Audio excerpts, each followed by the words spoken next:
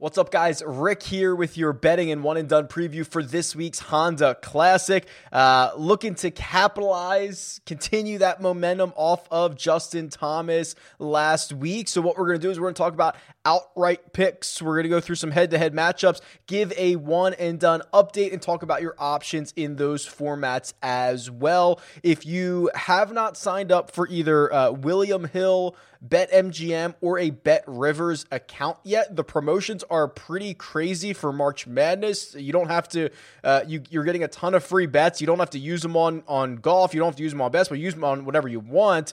But the offers are pretty insane right now. So go to rickrungood.com/bets and see what the current offer is in your state. Also, there's going to be 2 live chats on Wednesday, the 3 p.m. Eastern Time live chat on the Rick Run Good YouTube channel. That's our regular live chat, question and answer, ownership, whatever else you want to talk about for the Honda Classic. And then 8:15 p.m. Eastern Time is our Jock Market Power Hour. It is stock market DFS. There's going to be, I think, a lot of money to be made in this field at this event this week because it kind of breeds a bit of volatility. We'll talk more about that in just a second. But yeah, it's going to be a great week. I hope you enjoy. Let's jump into the tournament predictor. So if you're new to the channel, if you're new to the rickrungood.com tools, this is the tournament predictor, the tournament simulator. It has run simulations for this event 1,000 times. I've been messing with a bit of the volatility. You know, as this continues to evolve, you guys know I love to evolve the tools, back test them, make improvements constantly. And one of the things I've been wanting to add and I've started to mess with is volatility here. And a course like PGA National or a lot of these Florida courses in general are very volatile. What did we see at TPC Sawgrass last week? 9 of the 17 most expensive golfers on DraftKings missed the cut. That's a lot of studs missing the cut. You know, results there are pretty all over the place. And that's not uncommon in Florida with all the water lurking in places and you can rack up a big number in a hurry. So I've been kind of messing with the volatility. So I'll kind of point out the ones that I think are being impacted the most by that little volatility ad that I've put in here. But the simulation gives Daniel Berger the best chance of winning this golf tournament about 9.6% of the time. Is that bettable? Maybe. It's a fair number. There's a slight positive expected value there. What his 11.5 or his 10.5 to 1 odds would imply are that he's going to win this golf tournament about 8.7% of the time. I have him winning it about 9.6% of the time. So yes, there is a positive expected value there. It is very small. I wouldn't be sprinting there, but if you wanted to bet Daniel Berger, that'd be fine. Now, the caveat to this whole thing is, starting to get rumblings that Daniel Berger is playing through a rib injury and played through a rib injury last week at the Players' Championship, and he played great. He got an MRI on Monday. We don't know the results of that MRI because these guys are independent contractors. We don't know anything about that. But he has a press conference scheduled for Wednesday at the Honda Classic, and I'm hoping we get a bit more clarity on his situation for this week. Now, that might impact us in one and done spots where I was probably just going to be willing to run out Daniel Berger. Now I have a little bit of pause. So we'll talk about that in a second, but keep in mind we've got to kind of parse through what we find out on Wednesday from Daniel Berger. So that if he doesn't end up playing or he doesn't play well, I think the vast majority of the win equity is going to go to Sungjae Im. And I think that these two guys kind of stand alone at the top. I think there's a pretty significant drop off. The simulator kind of illustrates that. You know, it's a 2% drop off from Berger to Im, another 2% from Sungjae to Shane Lowry, who is the third highest winning percentage in the simulation. So I think these two very clearly stand alone. We can look at Sungjae's recent form, and what I always like to talk about is paths to victory. And let me break down the paths of victory for the top 2 golfers in this field. So I'm going to the Holy Grail here for Daniel Berger, and I'm only showing you his win at the AT&T Pebble Beach Pro-Am and last week at the Players' Championship. That's all I'm showing you. He played one event in between there. He played fine. But here's what I'm looking at. The metrics from Pebble Beach are almost identical to what he did at TPC Sawgrass last week. At Pebble Beach, he gained 2.4 strokes off the tee. He gained 2.6 at Sawgrass. He gained 4.6 on approach at Pebble Beach, 3.4 at TPC Sawgrass. Around the green, he gained 1.9 at Pebble Beach Pro-Am. He gained 3.1 at TPC Sawgrass. The only difference is this column right here. The 3/4 of a stroke that he lost putting last week instead of gaining 2.5 at Pebble Beach and winning the golf tournament. That's the difference, right? So what I see here is a guy who is laying the blueprint for victory, right? He is very close. It's the same thing we talked about Justin Thomas last week. We said here, the blueprint is there with his irons. The blueprint is there with his putter. If he fixes the off the tee game, which is one of the best parts of his game, he's going to contend. That's exactly what we saw. This is another guy laying the blueprint and laying the path. His path to victory is much wider than a lot of these guys. So that's Berger's path, notwithstanding any of the injuries and all that stuff. Let's go to Sungjae's path.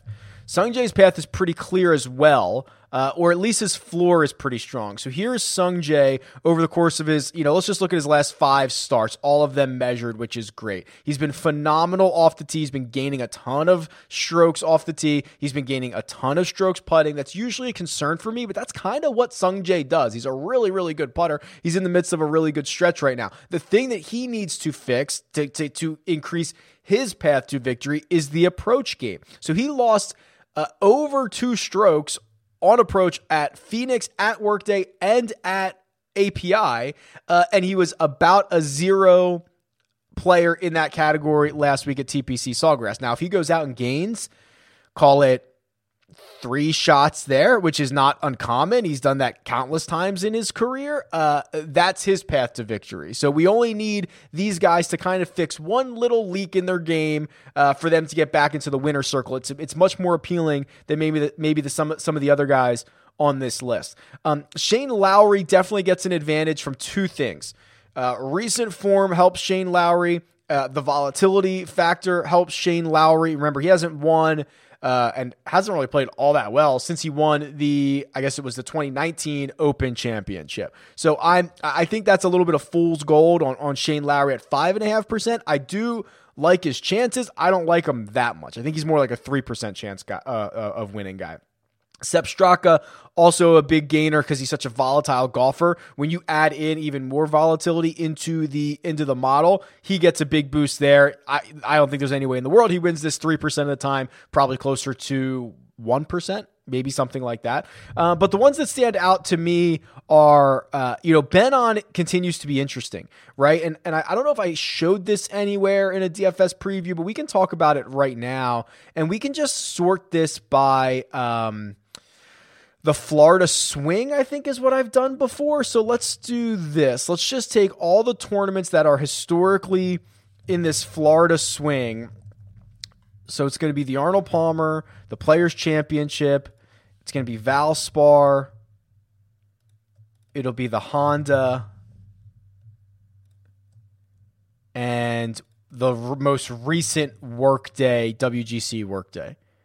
Okay, so here's the Florida swing for the last 6 years, and you start looking at guys that have played well. Well, Benny On has certainly played well, and he's done it great from tee to green as well. So he's 4th in this field in strokes gained tee to green over the metrics that I just put in. Sungjae Im is the best. Kevin Chappell is 2nd. Adam Scott, and then Benny On. Obviously, he had that blow up, 2 rounds at TPC Sawgrass. He makes an 11 on number 17, and it's kind of all she wrote, right? It's numbers can pile up in a big way, but even still with all of that, he has been better in Florida on Bermuda greens even than a lot of these guys. I mean, what's also crazy is, so in Florida, he's been great from tee to green at these courses. If you get rid of the Florida stuff and just look up his Bermuda putting numbers, he is right here, losing 1/4 of a stroke putting. That's better than most, right? I mean, he's normally a much bigger loser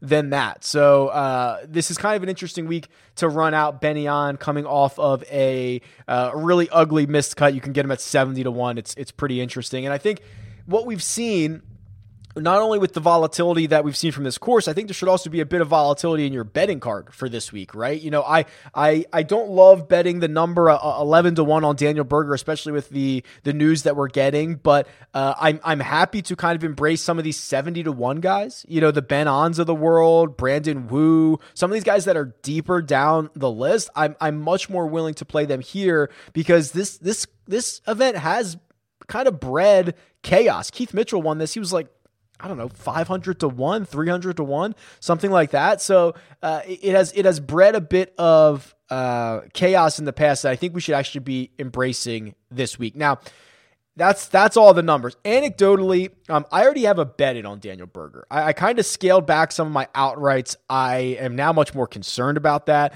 I probably went with, I went with Berger. I'll get a bet in on Wu, on Brandon Wu. I will also consider. There was one more bet. Keegan Bradley. You know, okay, we talk a lot about the path for guys. Keegan's is always going to be the putter that is going to determine how far he goes. He's gained strokes putting in two events in a row. He's only done 3 in a row once since the start of 2015. So I don't know if we are in uncharted territory or he's figured something out. But you know, he's won before, right? He's won a playoff event. He won PGA Championship. So he's won before.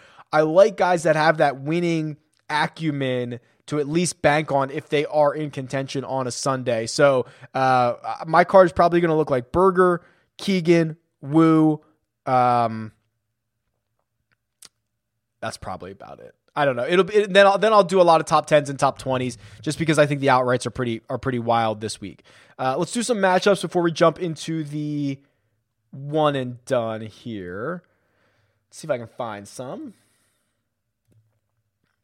Okay, this one's pretty good. Rory Sabatini versus Patton Kizzire. And Kizzire has probably been better than most people want to give him credit for. And he's shown a bit of a ceiling this season. But I still have, okay, so this is pretty interesting. So if you go to the full, like I start at January 1st, 2020. If you go from that time frame, Sabatini wins this matchup about 60% of the time. He should be about minus 145. He's minus 120 on DraftKings. Maybe not close enough for a bet if you like that time frame, but look at it since the start of this season. It's a much different story. So let's go since 10-1.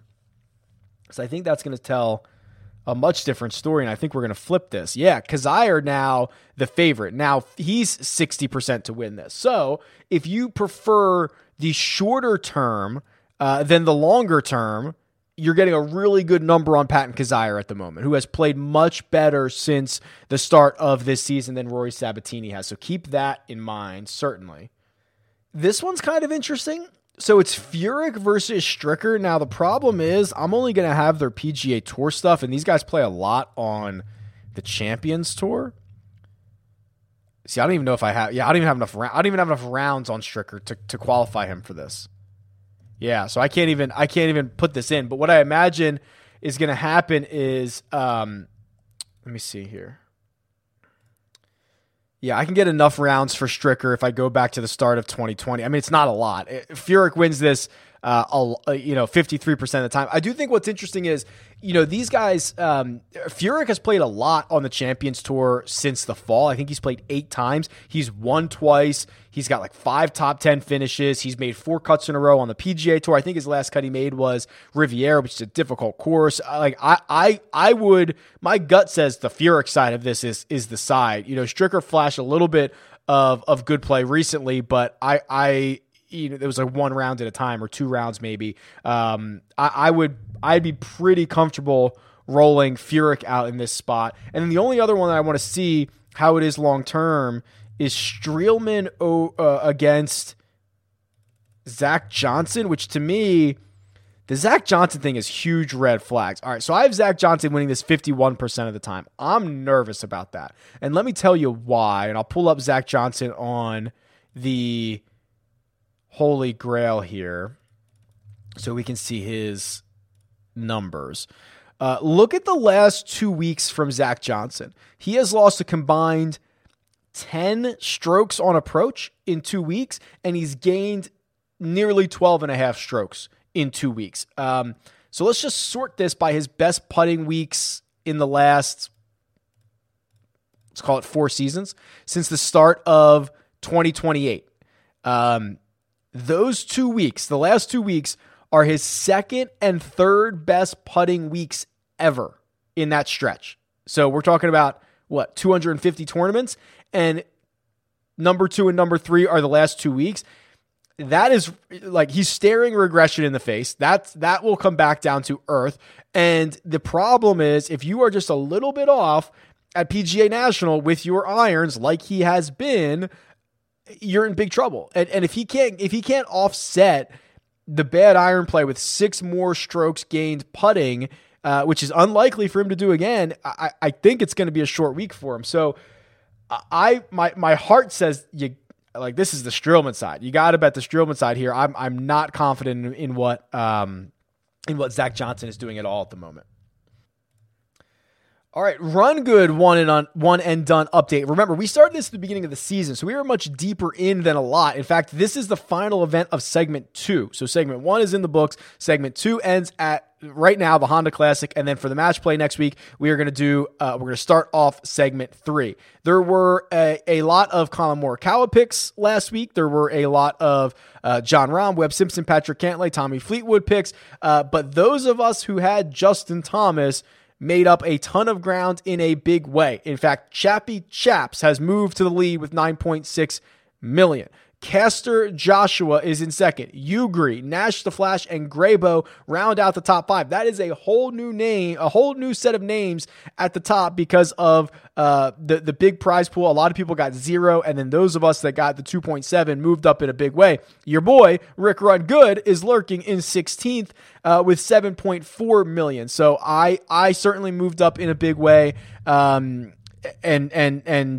hope to do so again this week. Now, this week I think is, last week there were a lot of leverage spots. There were a lot of great players in the field. This week I'm not as comfortable with it. If you would have asked me, a day ago, I probably would have just plugged Berger in here. Now, I've used Berger. I've used him. I've also used Sung Jae.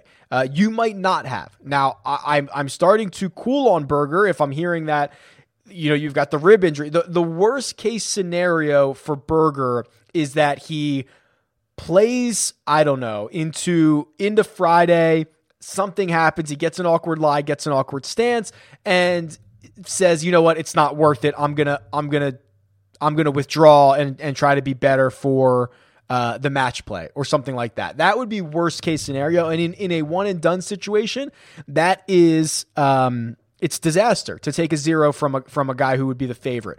The only other thing that you need to be aware of is what your rules are for alternates. So in the Run Good one and done, if he does not start the second round for any reason, you get to use your alternate. Some have different rules, if they start the first round, you're stuck with him. It depends on what your rules are. So know your rules if you're going to play Daniel Berger. And know that you might be taking on a bit more risk, but I do like that. Now, Sung Jae, I think very clearly is going to be the most popular, right? He's not only the defending champion, but this field is really top heavy. He is a guy who plays unbelievably well in Florida, obviously has won this event before. I laid out the blueprint for him earlier.